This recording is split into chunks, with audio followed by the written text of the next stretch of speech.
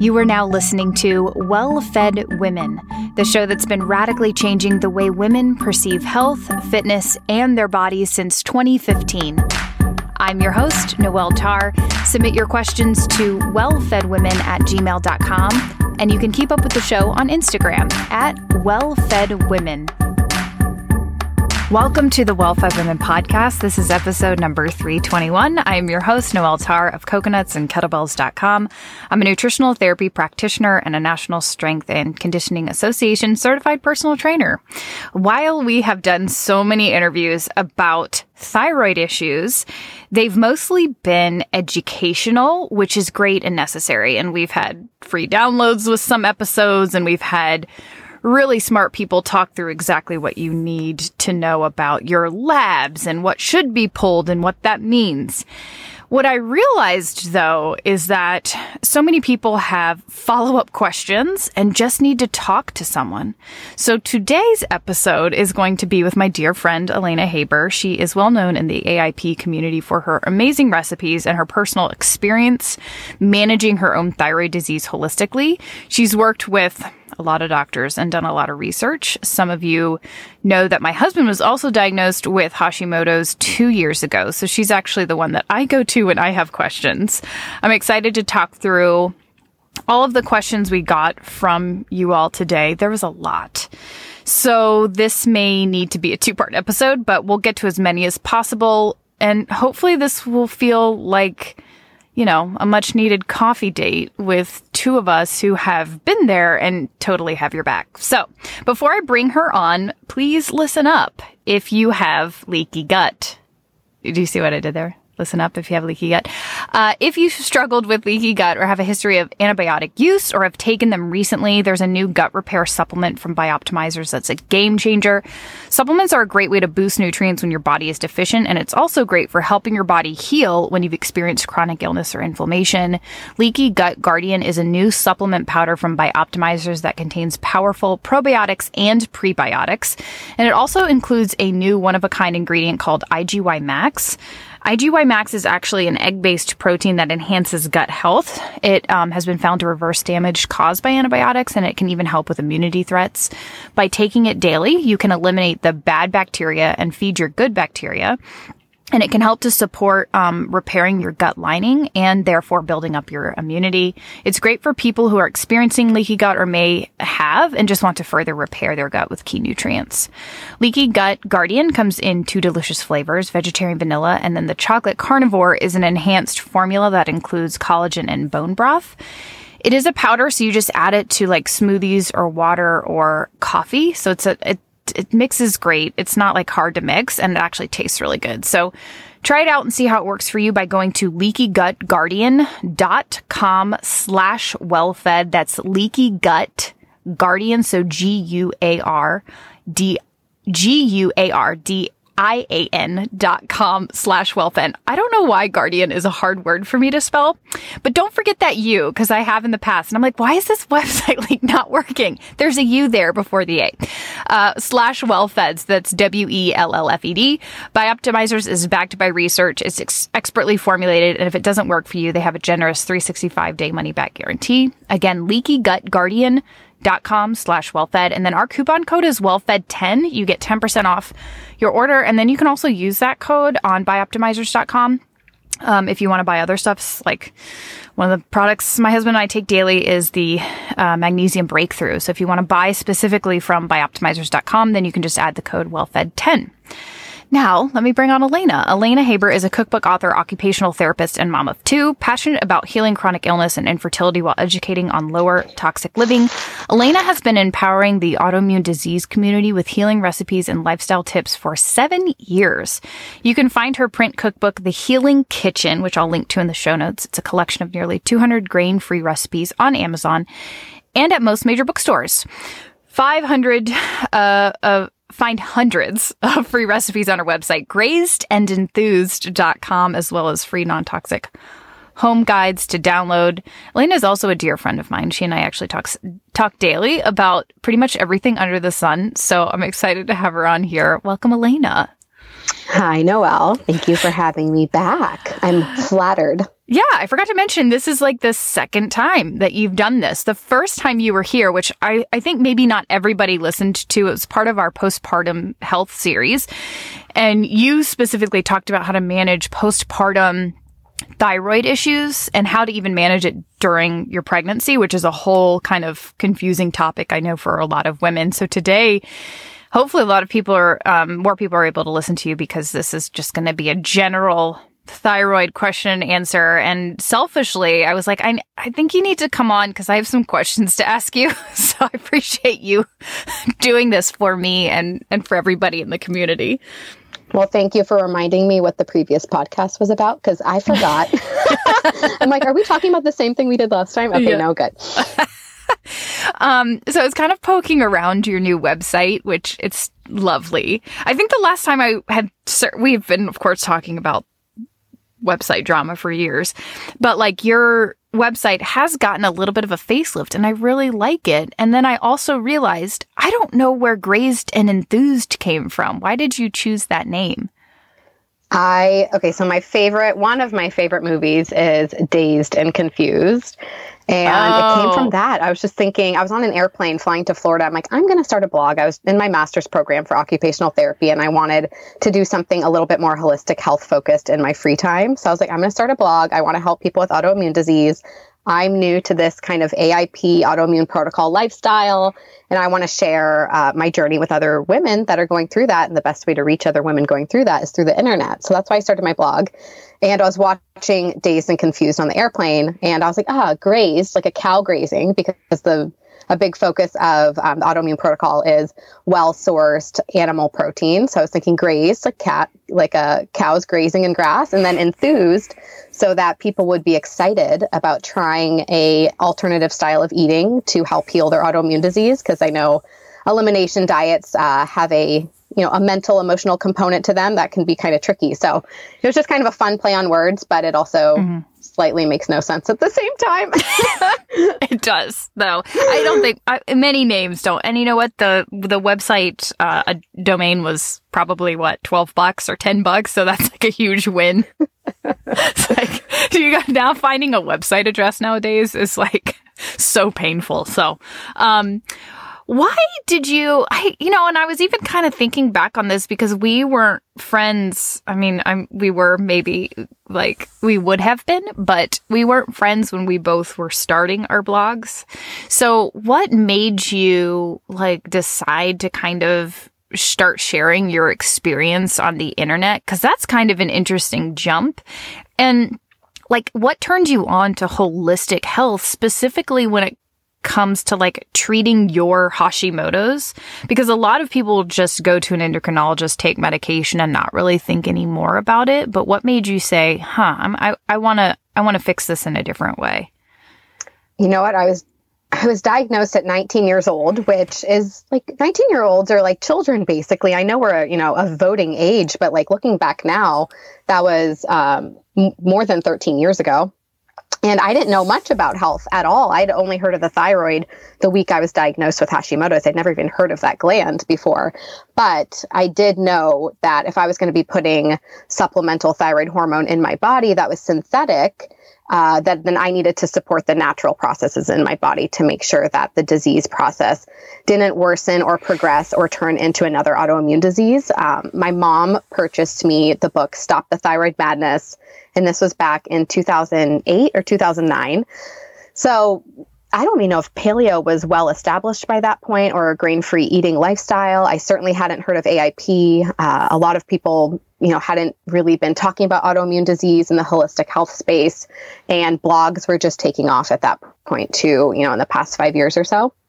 So I didn't have that many places to turn, but this book really helped set the stage for me as a young woman being diagnosed with a chronic autoimmune illness, that there are things that are in my control that I can do to help, versus when I went to the traditional endocrinologist, told me there's nothing you can do to help. You just have to kind of sit back and watch this disease progress in your body and medicate it.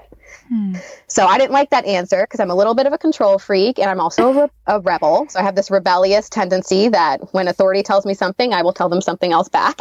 And I said, no, I don't believe you. I think I can treat this. And I ended up, while I am on medication for my thyroid disease, Hashimoto's, I ended up actually really healing and putting myself into remission and reversing infertility nearly on my own, through my own research, through my own dietary and lifestyle interventions. So I wanted to share all that because I think I was maybe 25 years old when I started my blog. I'm in my master's for occupational therapy. And I just slowly started connecting with other young women who were diagnosed with autoimmune disease and did not know anything about the disease process nor how to support their bodies.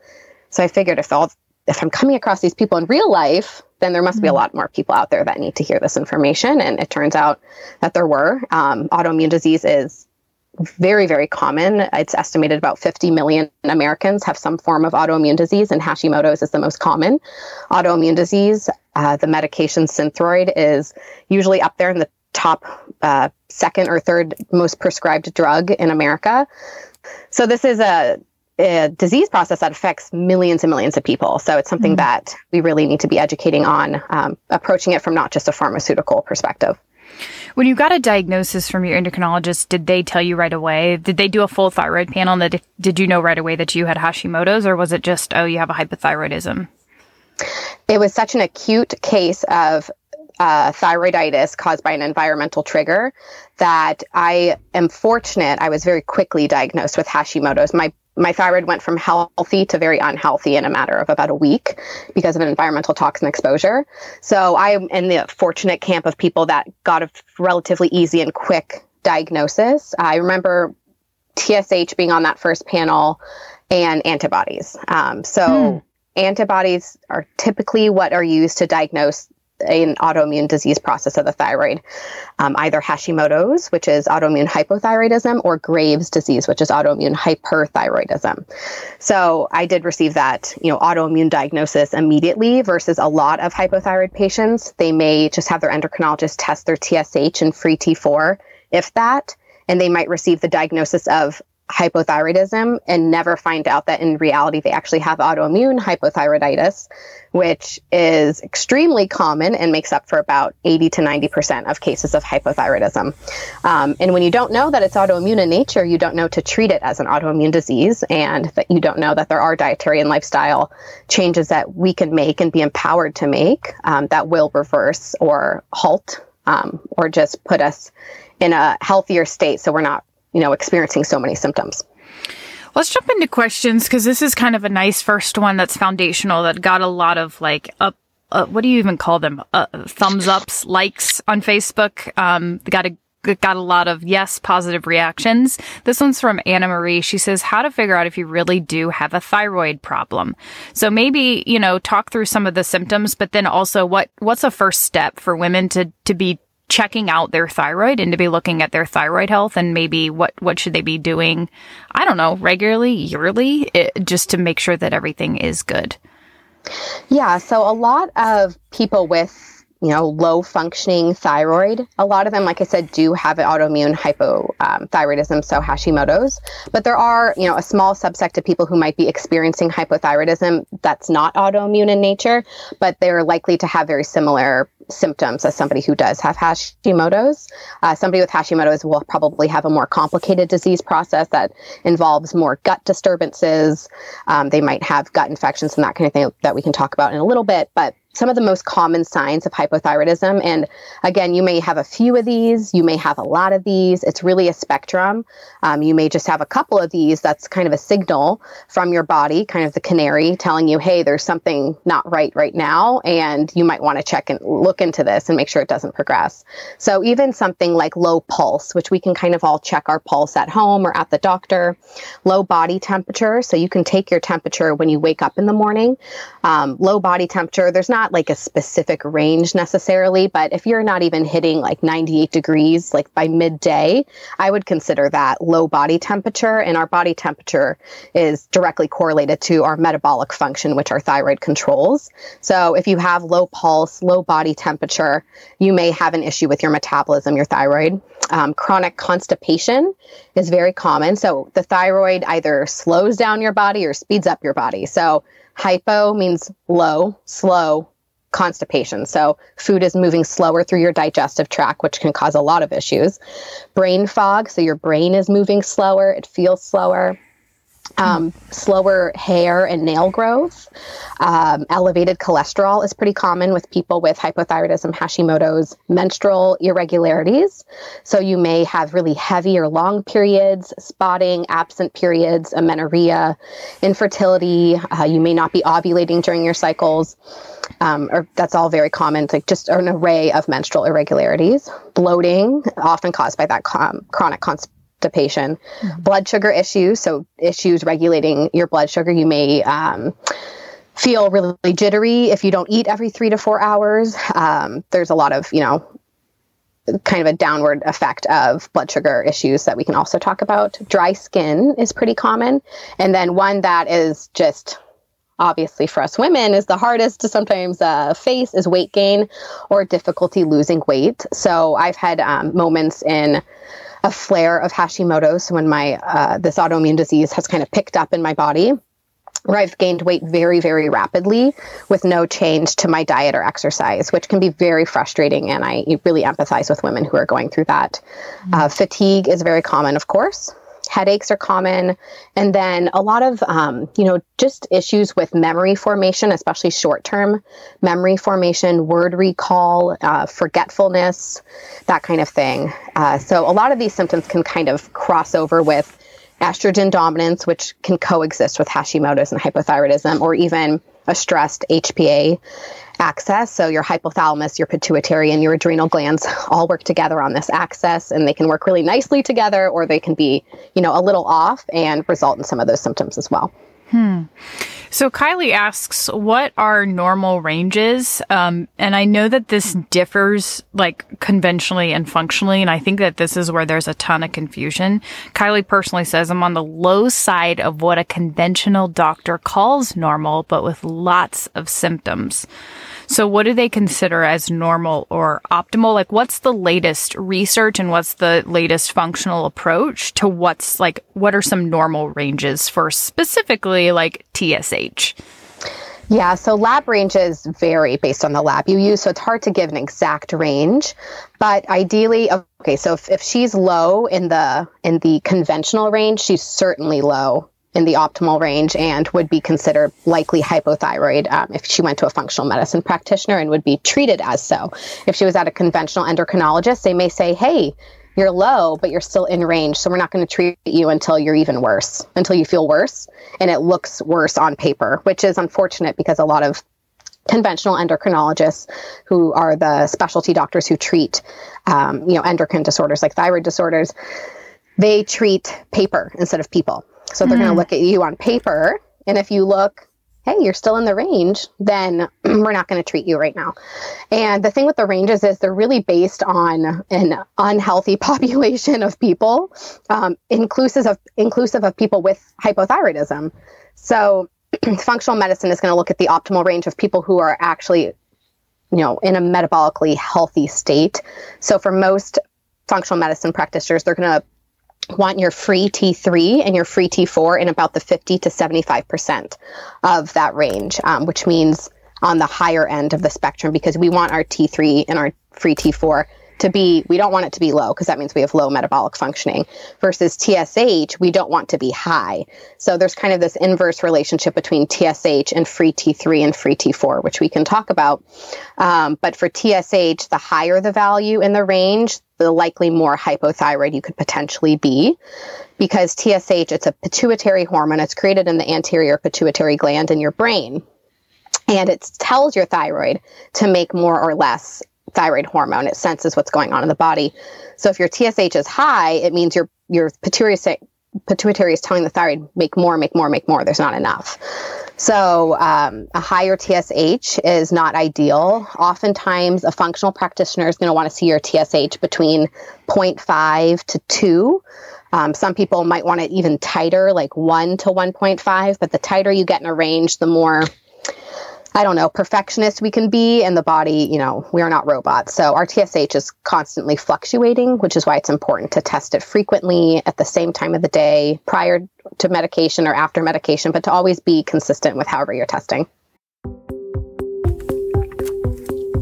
If you want to reduce stress and fatigue, improve cellular function, and nourish your endocrine system, including your adrenals and your thyroid gland, look no further than red light therapy. It does all of this within a matter of minutes. Red light therapy is one of the most effective health modalities you can do with a device in your own home.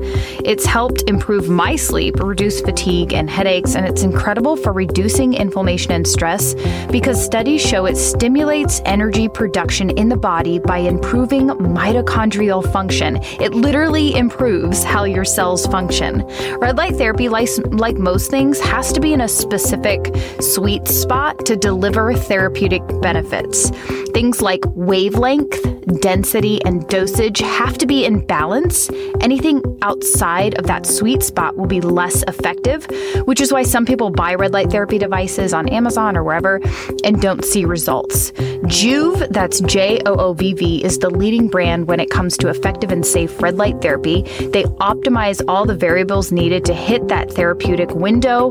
What I love about Joovv is that it delivers clinical benefits within minutes, and by using scientifically proven wavelengths, so that's 660 nanometers and 850 nanometers, or a combination of both, this ensures Joovv's products offer some of those therapeutic values that we see in all that red light therapy research and literature. As of today, Joovv has launched their next generation of devices, and they've made huge upgrades to what was already the best red light therapy systems on the market.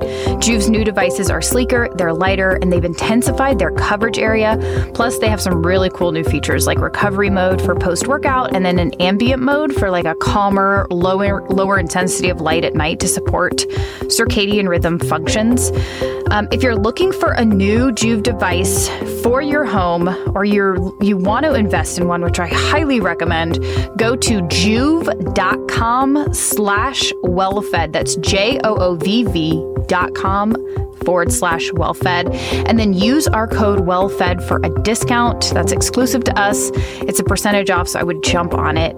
Again, that's joovv.com/wellfed.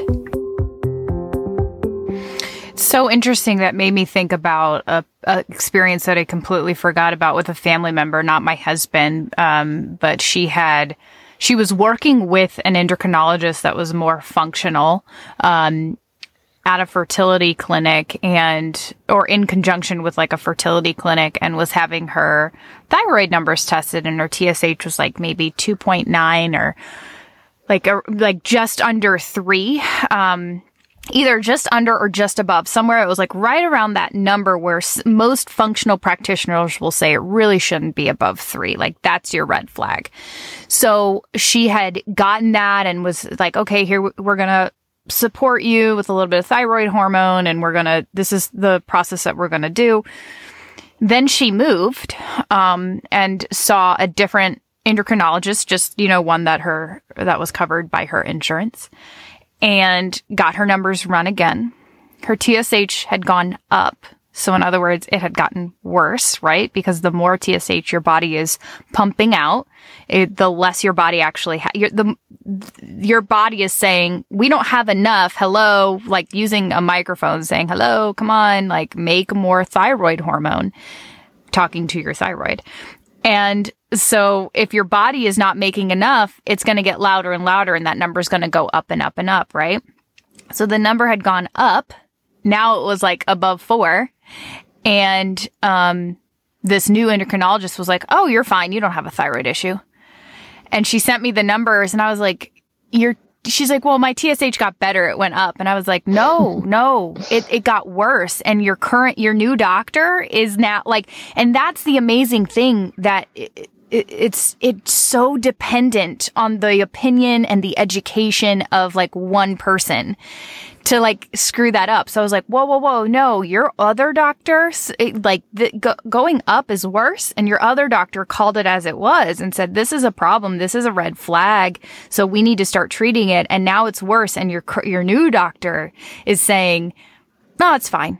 So, that, if anything, I think that shows us that the opinion of one person should not be the end all be all, especially when it comes to our own health. And if you have done a lot of research and asking around and maybe even, listened to this podcast with a lot of really smart functional medicine practitioners, Dr. Becky is one of them who, I've interviewed a couple times. She is, works with thyroid issues in particular. And you hear that these are the normal ranges and here's some red flags. And yeah, you have symptoms and there could be a problem here and a root cause. And then somebody says, oh no, you're fine. Like that's not the end all be all. And you can pursue and find somebody who can team up with you and maybe has better education about this. So talk to me a little bit about, and I'm sure it'll come up later in some of our other questions, but how were you able to find a doctor, Elena, that was able to listen to you and maybe do what you say? I know you kind of have your own way of doing things, and I'm just imagining you going into the doctor's office and saying this is what you're going to do for me. Yeah, exactly. But how did it take a while to find an endocrinologist or even a doctor or functional medicine practitioner who was willing to do the things that you were asking? When I was younger and functional medicine was not as available and talked about, I did just endocrinologist hop. I probably went to 8 to 10 different endocrinologists trying to find somebody who saw the value of the thyroid and didn't look at it as just this one gland in your body. It's the master gland of your body. It controls your entire metabolic processes. And a lot of us just think of metabolism as relating to weight loss and oh, well, yeah, you have a few stubborn pounds, but we're not medicating you, or we're not going to run your free T3, or we're not going to prescribe you T3 because we aren't caught up with the research that suggests that prescribing free T3 or T3 medication would be helpful to hypothyroid patients if T4 is not enough for them. So I ran into a lot of that. And after a while, I would see this pattern. And after the first appointment, I knew if that doctor was right for me or not, if they would listen to me or not, if they would agree to run a full thyroid panel, which includes TSH, free T4, free T3, reverse T3, and both thyroid antibodies. If they agree to that, I'm like, okay, so you agree that all of this matters. So I will prioritize coming back to see you. If they then say, your free T3 is low, but I don't agree with, supplementing you with T3 medication, then I go find somebody else. So I just slowly crawled my way to the correct practitioners. And I've never met a functional or integrative doctor who will not run a full thyroid panel and who doesn't really understand the importance of all of your thyroid numbers being in balance. Mm. So conventional doctors, you're going to run into that a lot. Unfortunately, especially with endocrinologists. It's unfortunate, but that's just the truth that many thyroid patients go through. So really becoming your own advocate, doing your own research, becoming your own thyroid expert so that you can go to your physician with some information and even some studies. You can use PubMed. PubMed is a free government database with tons and tons of studies that support everything we're talking about today. And go with them and print them out and say, here's, some studies that are supporting what I'm asking you to do here. Can you please take a look? And hopefully they can, maybe put a little bit of that ego aside and help you out. And I really do think the patient deserves to be in the driver's seat. It's our body. We're living in our body all day, every day. We're living with these symptoms. They are not. They see us for a 15-minute appointment and then we leave and they don't have to think about us again. But we're the ones living in our bodies and we need to really take control and get in the driver's seat. Amen. Okay, Martha Hawthorne. So many questions. The diet differences. Which is best? AIP, no cruciferous vegetables, more cruciferous vegetables, take it all, iodine in diet or not to worry about it. Should I get an ultrasound to get a baseline? So talk to me about diet. This is your thing, so. So many questions. You know what? If you'd asked me 5 years ago, what's the best diet, I would have definitely said AIP, and that definitely can be the best diet for a lot of people. But I've also learned that it's not. It can be too restrictive. It can be overly restrictive in a way that doesn't make sense for a given person's genetics and bioindividuality. So really the best diet for you is the one that creates symptom reduction. It's easy for you to maintain. You look forward to eating that kind of food. Really important is that your diet does not cause additional stress, because that is going to be a complete antithesis to the work that you're trying to do. If you're adding more stress with eating an anti-inflammatory diet, you could be completely negating the positive effects of those anti-inflammatory foods. And really one that gives you sustained energy without blood sugar issues, and being really careful about not just following trends, just because this male weightlifter or CrossFitter that's really popular in the paleo whole foods movement is telling everybody the benefits of fasting and eating ketogenic diets does not necessarily mean that is the best diet for you. And oftentimes that's certainly not. So really it's the diet that you're absorbing the nutrients, because a lot of people with autoimmune disease have difficulty absorbing nutrients because of leaky gut. So you just really want to pay attention to the signals your body is giving you. If you're on AIP and you're eating all these raw salads and eating all these cruciferous vegetables, and you're getting increased bloating and increased, gastrointestinal symptoms, then those are not the best foods for you, even though they are okay within this designed template that somebody created. But a lot of the foods within AIP can be very beneficial, and especially the foods that they eliminate in the short term. So the autoimmune protocol eliminates grains. So grains like gluten and rice, corn and oats, just to give your dietary tract a little bit of a rest from digesting hard to digest grains. There's other reasons as well. It eliminates dairy. A lot of people who can't eat gluten, they also have a kind of a cross-reactive reaction to dairy protein as well. So it eliminates dairy. And this is, again, for the short term. You don't want to be on an elimination diet longer than you need to be. You really want to start reintroducing foods as soon as possible. Monitoring your symptoms, but also not stressing about it, because that stress will cause a food intolerance reaction to happen if you're eating food under a stressed condition, worrying if you're going to react to it. It eliminates harder to digest foods like nuts and seeds, coffee, alcohol. A lot of these foods are just irritating to the gut. So it's kind of giving your gut a little bit of a reset. And a lot of people really do tolerate, well-cooked meats, stews, bone broths, well-cooked starchy root vegetables like sweet potatoes and carrots and parsnips. Something that's pre-cooked is going to be a lot easier on your gut. It's already pre-digested in a way so that your body doesn't have to work quite as hard. So that's one of the benefits of AIP, is kind of letting your digestive system just take a little bit of a break, and hopefully heal the intestinal barrier that has kind of loosened up and caused leaky gut. And leaky gut can also lead to these autoimmune symptoms as well as just poor nutrient absorption. This one's from Elena. She says, Elena, but spelled differently. Is eliminating gluten essential for everyone with Hashimoto's? So gluten is actually one of those few foods that we really have a lot of science to back us up in this. There is a protein within gluten that looks very, very similar to a protein within the thyroid. So when we're eating something like gluten, which can be very inflammatory, the immune system can mount an antibody attack against that gluten protein. Especially in the cases of leaky gut, because we're ingesting this wheat product that has gluten in it, that has this protein gliadin in it. And then these food particles are basically escaping our bowels and going into our bloodstream, and our immune system's very smart. And they're like, that's not supposed to be here. That's a foreigner. Let's attack this thing. And it mimics the protein in the thyroid, which is why Hashimoto's, I think, is one of the more common autoimmune diseases, or one of the, probably the most common autoimmune diseases, because the proteins within the thyroid can be very confusing to the immune system. So then our bodies can attack our thyroid gland at the same time, resulting in Hashimoto's or Graves.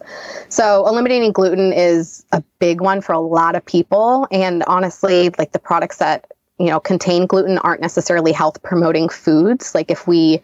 If anything, we eliminate gluten containing products and we leave more room in our diets for more health promoting anti-inflammatory foods with more nutrients. The same protein, it can also be found in some other grains like oats and barley, rye, millet, I believe as well. And then casein, it's one of the proteins in dairy that can be cross-reactive for some people with gluten sensitivities. I myself can actually eat dairy, no problem now, but there was a period of time where I had to eliminate it.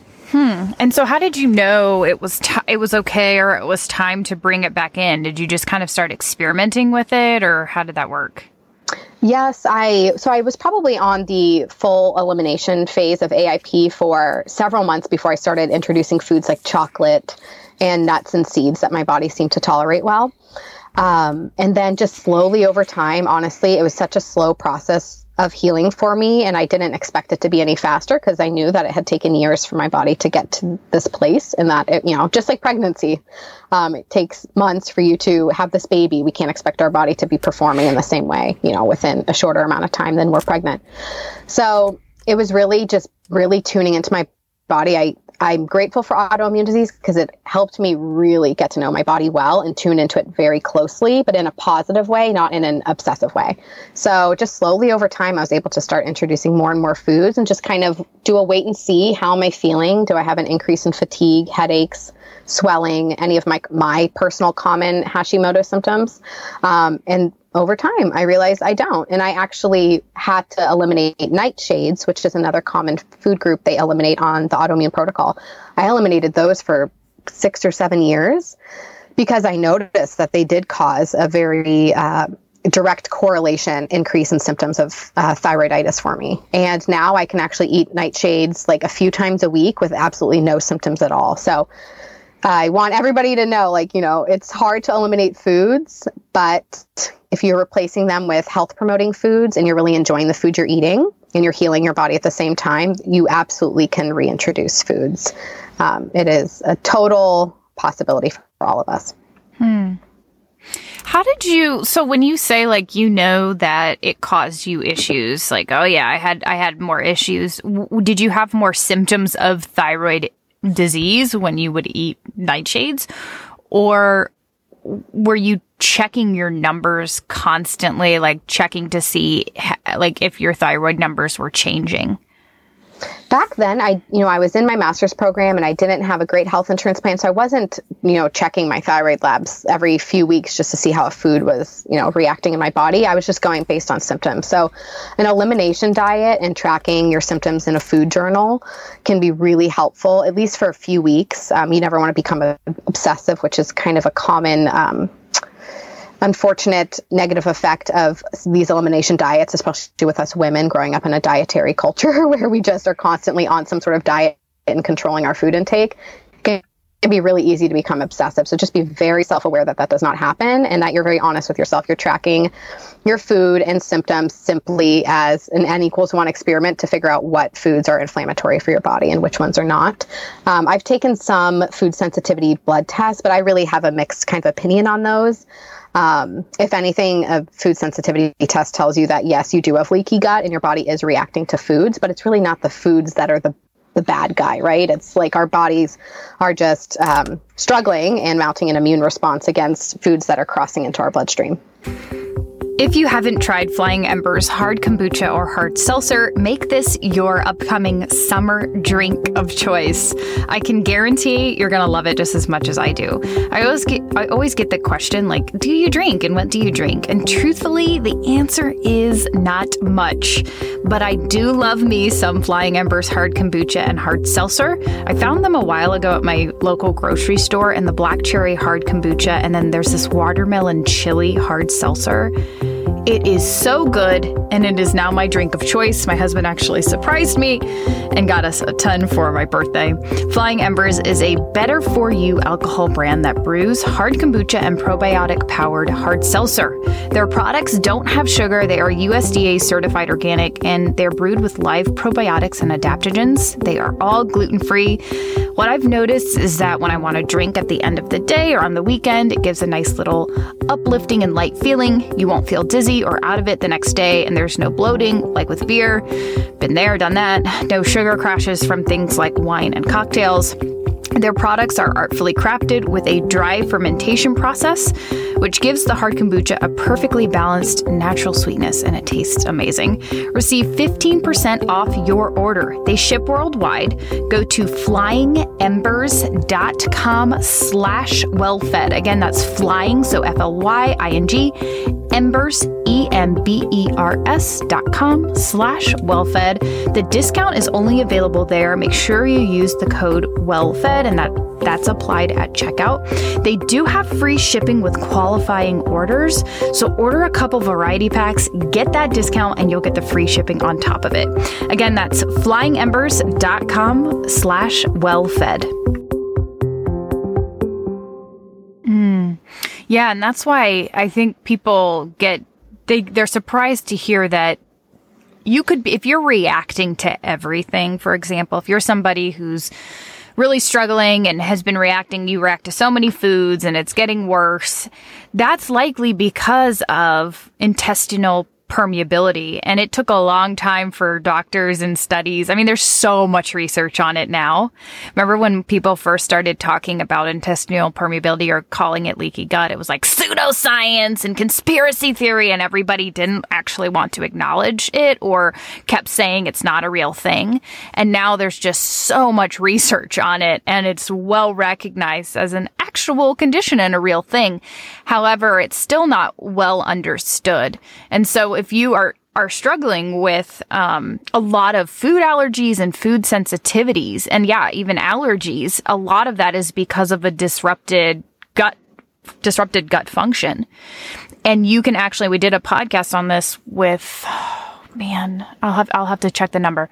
But it was with someone a woman who was really, really into the science and literature when it comes to kids' rashes and kids' sensitivities and just childhood allergies. And she's actually found that, like, you can, by working on the gut and improving gut function and also calming down the immune system, you can actually improve intolerances and allergies, which can be life or death, especially if it continues to get worse and worse and the underlying root cause isn't addressed. So I think that can be super encouraging for people, because sometimes you take these food sensitivity tests and it's sort of like a life sentence, it's like, nope, can never have these foods again. And it's like 28 things that you love to eat. And most of the time it's the things that you eat the most. So, yeah. Okay. Do you want to go back up to that, selenium? Was it a selenium question? Yeah. Where were we? Iodine. You're good with that? Okay. So this is from Kristen Kent. She says, what's the deal with selenium? How does it help with reducing antibodies? My doctor has said to eat 2 Brazil nuts per day for their selenium content. When I asked what could help lower antibodies, for the record, going gluten-free and selenium were the 2 things he mentioned. Then low-dose naltrexone as something to possibly try down the road. Would love more info on those things. Yes, that doctor knows what they're talking about. It's great. Yeah. Yeah, so selenium is a very, very, very important mineral nutrient for the body, and particularly for the thyroid. It's actually, the thyroid's the organ with the highest concentration of selenium in the body. So it makes sense that supplementing with the optimal amount of selenium could help reverse, it would be pro-thyroid. It would help reverse thyroid disease. So there actually are a couple studies on this, both in pregnant and non-pregnant women. But there is a study that participants were given, participants with Hashimoto's, not just a healthy person off the street. People with Hashimoto's were given 200 micrograms of selenium a day. So organic selenium supplement. Pure Encapsulations makes one that I really like that has exactly 200 micrograms. It's a very small little pill. I take it daily myself. And it showed that there was a 40% decrease in thyroid peroxidase antibodies, so the TPO antibodies, which is amazing, because there's sometimes you have patients with Hashimoto's who come to you with like 1,000 antibodies, like less than 15 is ideal, for example. So these people, I mean, there are people who will have like an antibody level of 9,000, like within a really severe disease state. So to see any sort of significant decrease, like 40% decrease with just a couple months of taking a daily supplement is quite something. So Brazil nuts contain selenium, but you just never know, like, is my body absorbing that? You know, nuts can be hard to absorb. The selenium content in soil is hard to track. So we don't really know exactly how much selenium might be in that Brazil nut that you're getting or where you're getting it from. So I personally like just taking the pure encapsulation so that I know that I'm getting exactly that amount that studies have shown decreases antibodies. It also has shown to decrease anxiety in people with persistent hypothyroid symptoms. Anxiety is a really common one. Depression is a common one. So it has some mental health benefits as well. They also found this to be true in a study of pregnant women experiencing hypothyroidism. So post-study, the pregnant women that taking selenium in that 200 milligram amount experienced less hypothyroid symptoms in the postpartum period. That's cool. Okay. I like science. Yeah, it's not often you get like something really clear cut like that, right? Mm-hmm. I know. This is the iodine. Go ahead. Oh yeah, let's talk. Yeah, mention iodine. Yeah. Because I think there's a few questions on this, and there's a lot of confusion about iodine when it comes to thyroid, and people will call it the Goldilocks supplement because you don't want to take too much and you don't want to take too little. But we also have to realize, like, most of us listening are in well-developed countries, I'm assuming, and we might be getting like iodized salt here and there.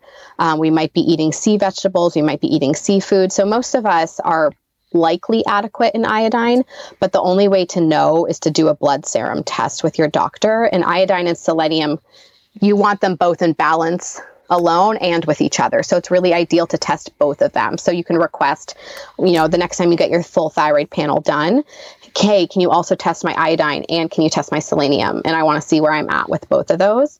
If you need to supplement with iodine, you can.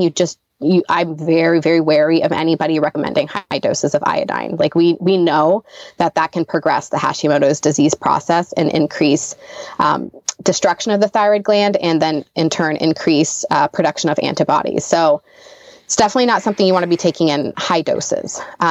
Selenium is the one that's more protective for the thyroid, but it's not like you don't need iodine. We all need iodine. We just have to have it in the correct amount. So you have to be really careful with that. It's interesting. I think a lot of people, if you were to test iodine, they're fairly low in iodine. I mean, I'm just taking that from personal experience, but it's like, seems like every time I do like a full panel of whatever, it's like your iodine's low. And then I will actually I'll just order a bunch of those seaweed strips, and you just have like a couple a day, which now that I'm thinking about it, we haven't done that in a while, but you have a couple a day and it actually does get your iodine in balance. But if you're not getting it dietarily, it's going to be low, which so few of us do. So, well, and I think a lot of us are not doing like iodized table salt. Right. Because we're like, we're doing pink salt or Himalayan salt. So yes, that's a good point too. Yeah. But just keeping like supplements, just looking out for the micrograms a day in your supplements. It might be like anywhere from 100 to 200. If you need a little boost in your iodine, it might be sufficient, but then you'll want to retest again, at least within the next 2 months if you're taking those supplements daily. This is your specialty. This is from Stephanie. She says, pregnancy-induced hypothyroidism, will it go away after the baby is born? It can. So I think it's about approximately 8 to 10% of pregnant women, if we tested all pregnant women, which we don't, would have hypothyroid markers. And that's because, especially in your first trimester, when that placenta, you're growing a new organ, you're growing your placenta, and your body is at an increased energy demand significantly. Like I, as somebody with Hashimoto's who has 2 kids, I can attest to this, how difficult it is for somebody with Hashimoto's in the first trimester to try to keep up with the thyroid demand of pregnancy, especially when you're on thyroid replacement medication. You often have to get tested multiple times throughout every single one of your trimesters and make dosage adjustments. And it usually levels out by the second trimester for most women.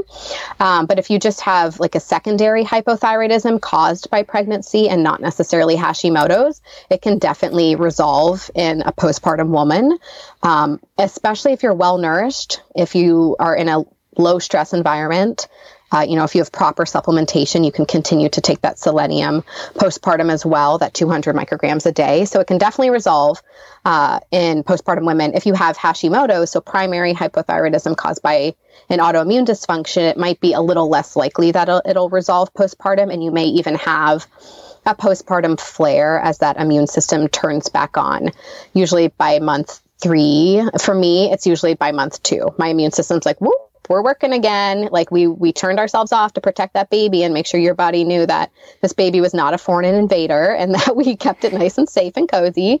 And now we're back in business. So then your immune system ramps back up postpartum. And if you have an autoimmune disease, then you may see a flare. And I don't say that to frighten anybody. It's just something to be aware of so that you're really nourishing your body, sleeping really well, supplementing if you need to, and eliminating stress as much as possible, which I know is difficult. Do you recommend most women get a full thyroid panel after they had postpartum at 6 weeks postpartum or whatever when they go to their appointment? Yeah, I think 6 weeks postpartum. If you're still not feeling great, do 3 months, do 6 months, 9 months, 12 months, every few months, especially if you're having hypothyroid symptoms. I think it's important to be tracking and seeing in which direction your thyroid is going postpartum, because a lot of postpartum depression and anxiety could be attributed to imbalances in the thyroid, and we're not catching that. And so we're really not getting to the root cause of a woman's, difficulty with her mental state. This is from Katie. She says, when dealing with thyroid and adrenal issues, should you fix the adrenals first or the thyroid? I know. This is such a big question. Interesting question, because they definitely work together. So you really can't fix one without the other. You can't fully heal your thyroid with poorly performing adrenal glands, because they really have a bidirectional relationship, and they work in similar feedback loops. So the HPA axis is the hypothalamus, pituitary, adrenals, but then the hypothalamus, pituitary, and thyroid also work together. So it's all interconnected. So a lot of the dietary and lifestyle suggestions that you see in the functional community actually support both the thyroid and the adrenals at the same exact time, which is lovely, because then you're kind of treating both of those issues at the same time, doing the same exact things. There are some nuances, of course, but I think it's really important to recognize, especially because so many women listen to this podcast, is that a lot of the same things that cause stress on the thyroid cause stress on the adrenals and vice versa. And that can be mental, physical, and emotional stress. So oftentimes we think of stress as traffic, or I had a fight with my boyfriend. But we actually put the most amount of stress on our bodies because we're constantly participating in low-calorie diets, excessive exercise, chronic dieting, and not acknowledging it. It's hard for us to be self-aware and to just acknowledge, yes, I've been in a dieting relationship with food for however many years, and I've been chronically underfeeding my body every single day since. Mm-hmm. And it's hard to kind of admit that and reverse that. And I know you have so many podcast episodes on that, so we don't have to go into it. 300, so. Right. Yeah. Yeah, so we don't have to touch that, but it's all very related. And it's really, I think we see a lot in the holistic health community as women wanting to be as, low body weight and low body fat as possible while achieving thyroid and adrenal health. And depending on your genetic factors, maybe that is possible, but for a lot of us, it's not. Circadian rhythm is a big one because we're just all stuck in front of our screens. And I know you have some great episodes on blue light, but pineal gland dysfunction, which is also related to fluoride consumption from our water, and interrupts our melatonin production, which interrupts our circadian rhythm production, staying up late, waking up early to get to work, being indoors all day staring at screens instead of being out in the nature and sunshine, getting gentle movement in throughout the day. All of these are going to impact your adrenals and thyroid. So we know what can help. We just have to be the ones that are empowered enough to implement all of these lifestyle changes into our life, and honestly not make excuses for it, because I've had to make a lot of changes in my life to make sure that all of these systems are working properly together. Yeah. I like what you said, though, and it's not overwhelming. I mean, it does seem overwhelming to be I got to work on all these issues at once, but a lot of things that you're going to do to nourish and heal the root cause of specific thyroid issues is going to nourish the adrenals, because a lot of the specific root causes of adrenal dysfunction relate very closely to the adrenals. For example, you could do a whole Dutch test, and you could even do like a salivary cortisol test and see that, oh wow, like my cortisol, like you mentioned, cortisol rhythms are kind of out of whack. That could actually be part of the root cause and causing a lot of issues with your thyroid. So while you're working on improving thyroid function, improving your cortisol rhythms. So for example, all the things you just said, wearing your blue light blockers, going to bed, all that kind of stuff, not working out too much, eating enough, nourishing your body, reducing inflammation, that's going to help both the adrenal glands function properly and support proper adrenal, like if you have adrenal insufficiency or HPA axis dysregulation or cortisol resistance, that's going to help that. But it's also going to support your thyroid at the same time. So I don't think you have to look at it separately, but more together. And also like, I just feel like taking care of your adrenals is something we should always be doing all day, every day, because it's like every day we're experiencing these things that are trying to disrupt our adrenal function. And so that's why I'm so passionate about being proactive with things like red light therapy and blue light blocking glasses and making sure that you're getting good sleep and eating enough, not dieting cutting your calories way down and making sure that we're doing nourishing movement and not doing things that are too intense. And it's just like all that stuff. So, well, yeah. And it's interesting because we diet to lose weight, which in turn slows down our metabolism, which in turn, creates a hypothyroid state for our bodies. And then we think we just have to keep doing more of that. And that's actually the exact opposite of what our bodies need. I just always think, if I lived in a forest, what would I be doing right now? Like if I lived in the 1800s, what would I be doing right now? Because people were much healthier back then in terms of like, the modern chronic illnesses that we all deal with now. So, for example, I'm staring at a screen for an hour, which I love because I'm talking to you, but I'm going to put my baby in a stroller right after this and go outside and get some fresh air and sunshine and some vitamin D and balance that indoor blue light time out. I can envision you I couldn't. You said me in a forest, and I was like, you in a forest? I don't see that. I see you on a beach. That's what I see. Okay, fine. That's more likely because I live 5 minutes from the beach. You're right. I see you in the forest, like, get me out of here. It's too much shade. How do I get out? Get me out of here. Well, and there's also some supplements that you can try to that, talk to your practitioners first. But what I have found actually really helpful for balancing adrenals, which in turn helps my thyroid, is liposomal vitamin C, which can get very quickly depleted in our bodies. And thankfully, it's water soluble. So it's unlikely that we'll, intoxicate ourselves with vitamin C, but it can be very helpful. A lot of us have MTHFR mutations, about 50% of us do. So a methylated B vitamin complex, like, oh my goodness, postpartum, the Seeking Health methylated B complex has been a lifesaver for me. Like the days I don't take it, I'm like, oh, that's why I feel this way. Like, give me the B vitamins, because a lot of us are deficient in that. And you can also get, these tested blood serum levels to make sure you're not overdosing on any of these vitamins and supplements as well. Magnesium, obviously at night, is very relaxing and can help you put yourself in a more restful state. A lot of people with autoimmune disease are deficient in vitamin D, and you may not be able to actually get adequate amounts just from the sunlight, especially depending on your skin tone and other factors. If you wear sunscreen, the time of the year, where you're located, based on the equator, all that kind of stuff. So supplementing with vitamin D, even though I live in Florida and I'm outside daily and have a nice tan, I still supplement with vitamin D, and that actually keeps my levels in an optimal range.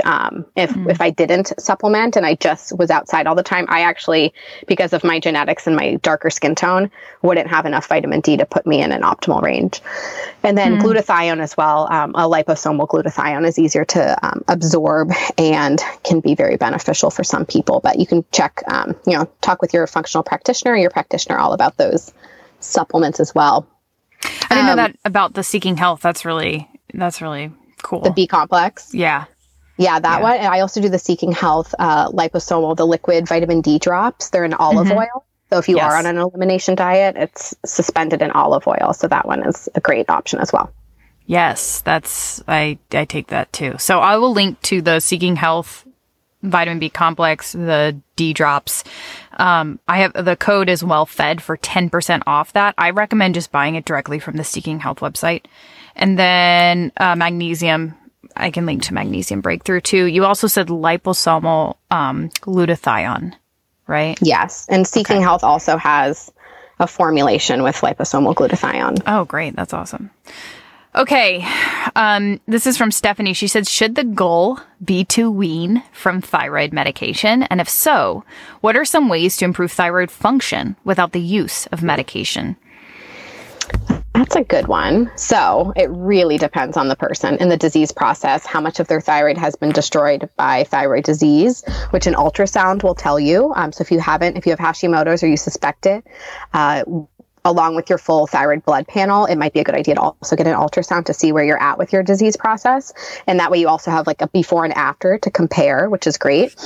Because thyroid tissue can regenerate, but it's not guaranteed. It's not like the liver. Like we know the liver is going to grow back, right? But we don't actually know if everybody's thyroid tissue will regenerate at the same speed that we want it to get us to a point where we can be off medication. But there's certainly a lot of people, especially who are more in like the mild to mild moderate Hashimoto's stage, that can definitely wean and get off medication. I personally had so much of my thyroid destroyed in such an acute and severe attack on it that it's very unlikely that I'll ever be able to get off of thyroid meds. But I certainly don't rely on thyroid meds as like the end all be all of my health. In fact, if I didn't do the dietary and lifestyle interventions, I'd probably be pretty sick right now. Yeah, and I don't want anybody to feel any guilt or shame if they can't get off medication, and because there are practitioners who say, "Oh yeah, you can absolutely do that," but it's just not. It's not the reality for every scenario. Like yeah. Yeah, I'm happy to take my thyroid meds. It helps keep my levels optimal, and then helps me be able to focus on other areas of my body to heal. Because if we're in a state of like not getting the thyroid supplementation that we need, it can actually lead to a further attack, autoimmune attack on our thyroid. So I really think like the goal, like I hear this all the time. I just want to get off my meds because we are like in the holistic health community, we're like no meds, but like sometimes you need them. And for me, the goal is to reduce antibodies if I can, which I have been able to reduce them to like near remission levels, pretty regularly. As postpartum, I might have a very small little uptick in antibodies, but then they go back down. And to improve symptoms and quality of life and optimize your nutrient levels, and just make sure you're living like that fulfilled, happy, optimal life, and that you're well energized. Like that really should be the goal versus just getting off of medication. So that's interesting. So you can, with lifestyle shifts, have been able to reduce your antibodies way down. Does it change your TSH at all? And have you had to adjust your medication accordingly? Or is it just you stay kind of on the same dose and sometimes move that around depending, like, of course, pregnancy and postpartum? And for the most part, though, your antibodies are pretty far down.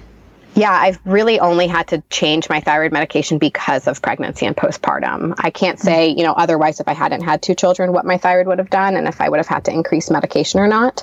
But my antibodies are the ones that fluctuate more than my other levels tend to when I'm not pregnant. And I've always been able to get those, thankfully, in control. That might not be for everybody, but even slight drops in antibodies, like whether it's like 10 or 20, is really encouraging for somebody because you know that disease process is slowing down. This one's from Afton, and I'm going to mention something quickly. She says, can you talk about red light therapy for hypothyroidism? And from personal experience, this is kind of what my husband and I have done. We've been using red light therapy more and more. I wish we were more on top of it and have been doing really more targeted therapy, especially on his thyroid, but we just haven't, I need to order him a little handheld one, but we haven't totally gotten there. But I've seen it make huge improvements for my own health, and that's kind of why I am so passionate about red light therapy. And I've been trying to get Elena on the train. I'm always like, do you have red light therapy yet? And Juve, I actually did an interview with a representative from Juve. I think it was episode number 260, so I'll link to that in the show notes. But red light therapy actually improves your mitochondrial function, which is those little energy factories in your cells. And that's why it's been shown to do things like speed up recovery and improve chronic pain and support your immune function. And it's like there are actually studies that show it reduces rheumatoid arthritis symptoms. And in 2013, there was this randomized placebo-controlled trial where volunteers were assigned to an infrared red light therapy group or a placebo group, and the volunteers that were exposed to the red light therapy saw a significant reduction in how much levothyroxine, which is the typical traditional thyroid medication they needed to take. So And then they actually found too that the autoimmunity, so I think they assessed that just by measuring, I think it was just TPO antibodies, was significantly lower in that light therapy group. So I think that that's pretty interesting. And even though it's only been like minimal research, it's kind of one of those things that I think is so beneficial to have in your house because you can use it to treat a lot of different things, but specifically there are studies on thyroid function, which is kind of cool. Like, again, science, research. It's fun to kind of see what things do have a positive impact on thyroid function. And especially, and when we're talking about mitochondrial function and improving that, like that's pretty profound. So this is my big question for you. Have you tried red light therapy yet? I know. I texted you like a few weeks ago. What's your code again? I just need to pull the trigger because it is a bigger purchase, but I know it's an investment. It's worth it. It's just sometimes when you see the bigger number, you're like, I'm going to have to like mentally work my way up to that. No, but yeah. I anecdotally have heard of a handful of friends with Hashimoto's who've been able to reduce their antibodies pretty significantly with daily red light treatment. And that's different from like an infrared sauna, for example. Like those can be used to help with detoxification and like liver congestion, detoxing heavy metals. But red light therapy has like a whole different kind of modulation effect on the immune system than infrared saunas.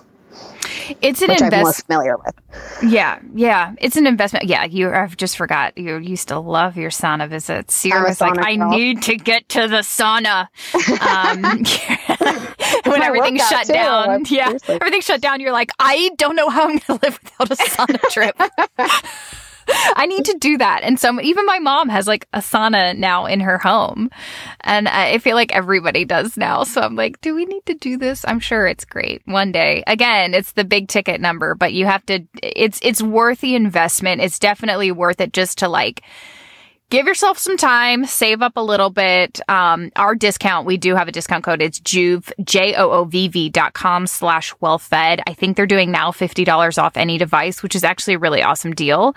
And there's a plethora of reasons why I choose Joovv. They actually use the light ranges that have been studied and proven. So sometimes people will get red light therapy devices and they're not effective. They don't notice the difference because they are not giving you intense, powerful, like a very specific range of light within like that has been proven in the literature. So that's why I personally love Joovv. And I once you have a unit, you have it, you know, like I can't, like I've had it now for maybe 2 years, a year and a half, 2 years.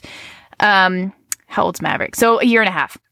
And it's like, I mean, it's going to be with us for as long as it works, which is hopefully for, a decade or two. So once you have it, you have it. And that's kind of the nice thing. So I think we're kind of coming up on time here. Is there anything else you wanted to add? I think we really did a good job of trying to touch on most of the questions.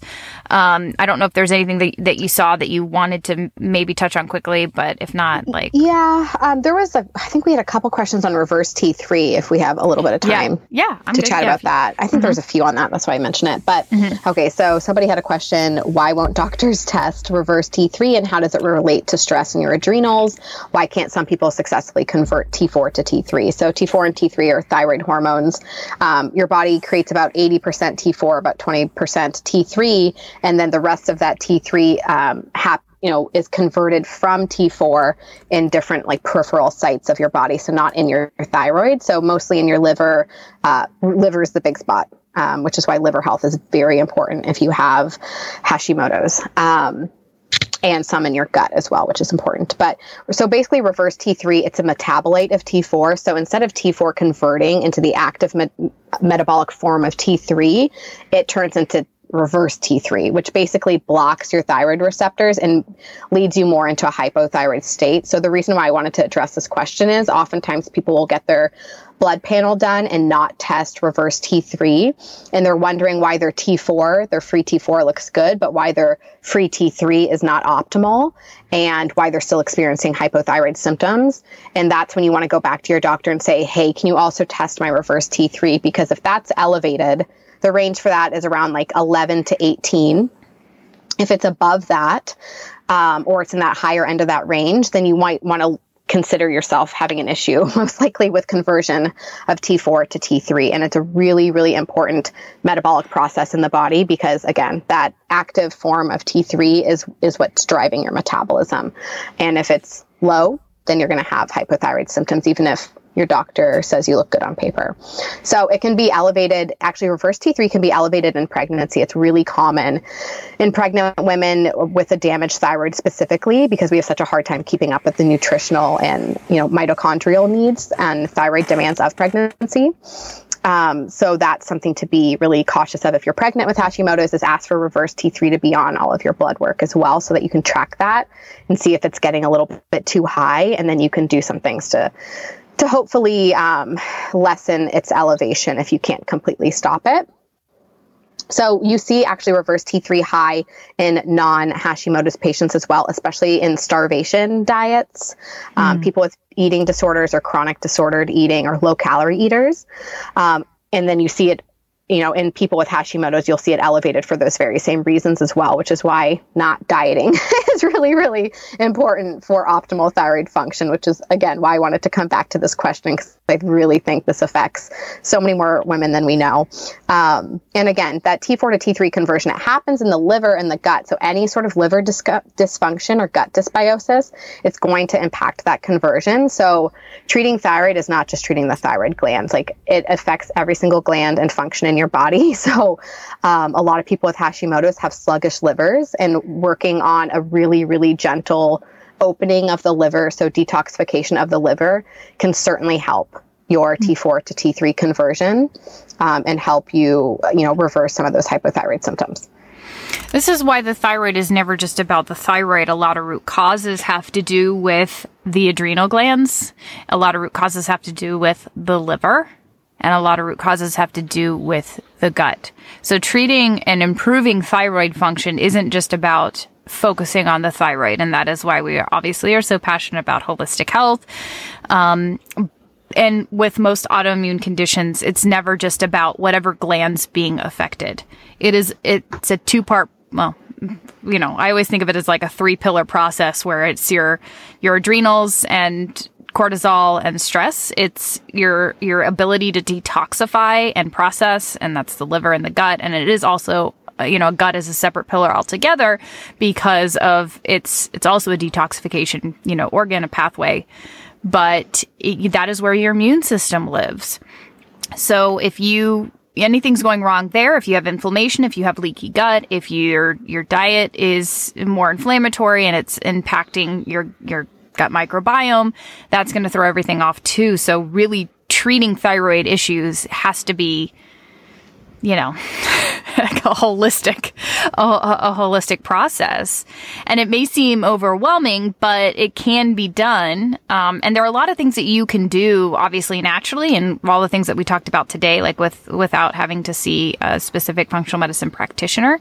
But if you get to a place where you're really hung up and you can't, you've tried things and it's your numbers haven't improved, that's where doing very specific testing and really figuring out where the imbalance is can be helpful.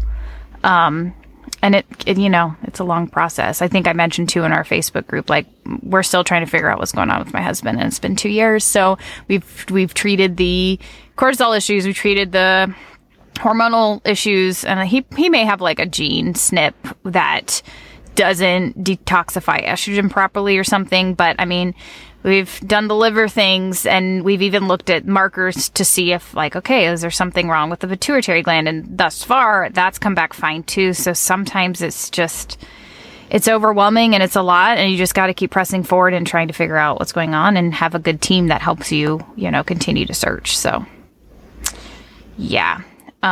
Okay. Now, have we talked long enough? I know. I'm I have 12 more things I could say, but well, I want to respect your time. I know you have kids that need you, and you need to get away from your screen, and so do I. So hopefully everybody finished their coffee up, because I said this was going to be a nice long coffee date, and maybe you got some lunch in there too. It was fun hanging out, and of course it's always fun hanging out with you, Elena, especially when we can talk in real time. It's just so much fun. But where can more people find out more about you, and where are you living these days? Because, as we've mentioned many times on this podcast, Instagram is one of those things that's usually can be not so great for your adrenal function and thyroid health. So a lot of us are, trying to figure out how to manage our life with social media and incorporate it in positively. And I know you've intentionally taken a step back. But where are you kind of living and providing information, and where can people find more about you? Yeah, I'm glad you clarified, because I was like, Florida. I'm living in sunny Florida, specifically in this zip code. So, gosh, where can you find me now, guys? Email. I actually really enjoy email now. Like, take it back old school to 2003. But you can find me on email, which you can find my email on my website and also on my Instagram. So I like to communicate more one-on-one. You can still DM me on Instagram. I have my Instagram story replies off just to respect my boundaries and time. And with 2 little ones at home, I don't want to have my phone in front of my face all the time. But I still post on Instagram stories as much as I can, and try to put new recipes up on the blog again when I can. Being a mommy is number one for me at the moment. So I try to, put some helpful content out there in my spare time. But really, a lot of my focus these days is educating on a non-toxic or lower toxin lifestyle, because I've seen how much that impacts people with autoimmune disease and how it's really such a big part of the solution for so many of us. So that's kind of where I'm educating a lot on now.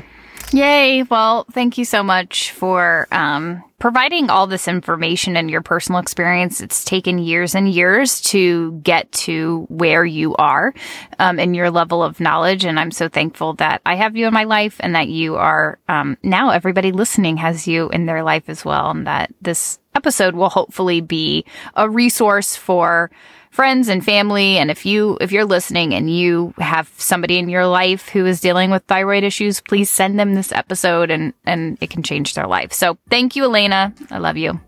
Love you too. All right. For more from me, you can go to coconutsandkettlebells.com.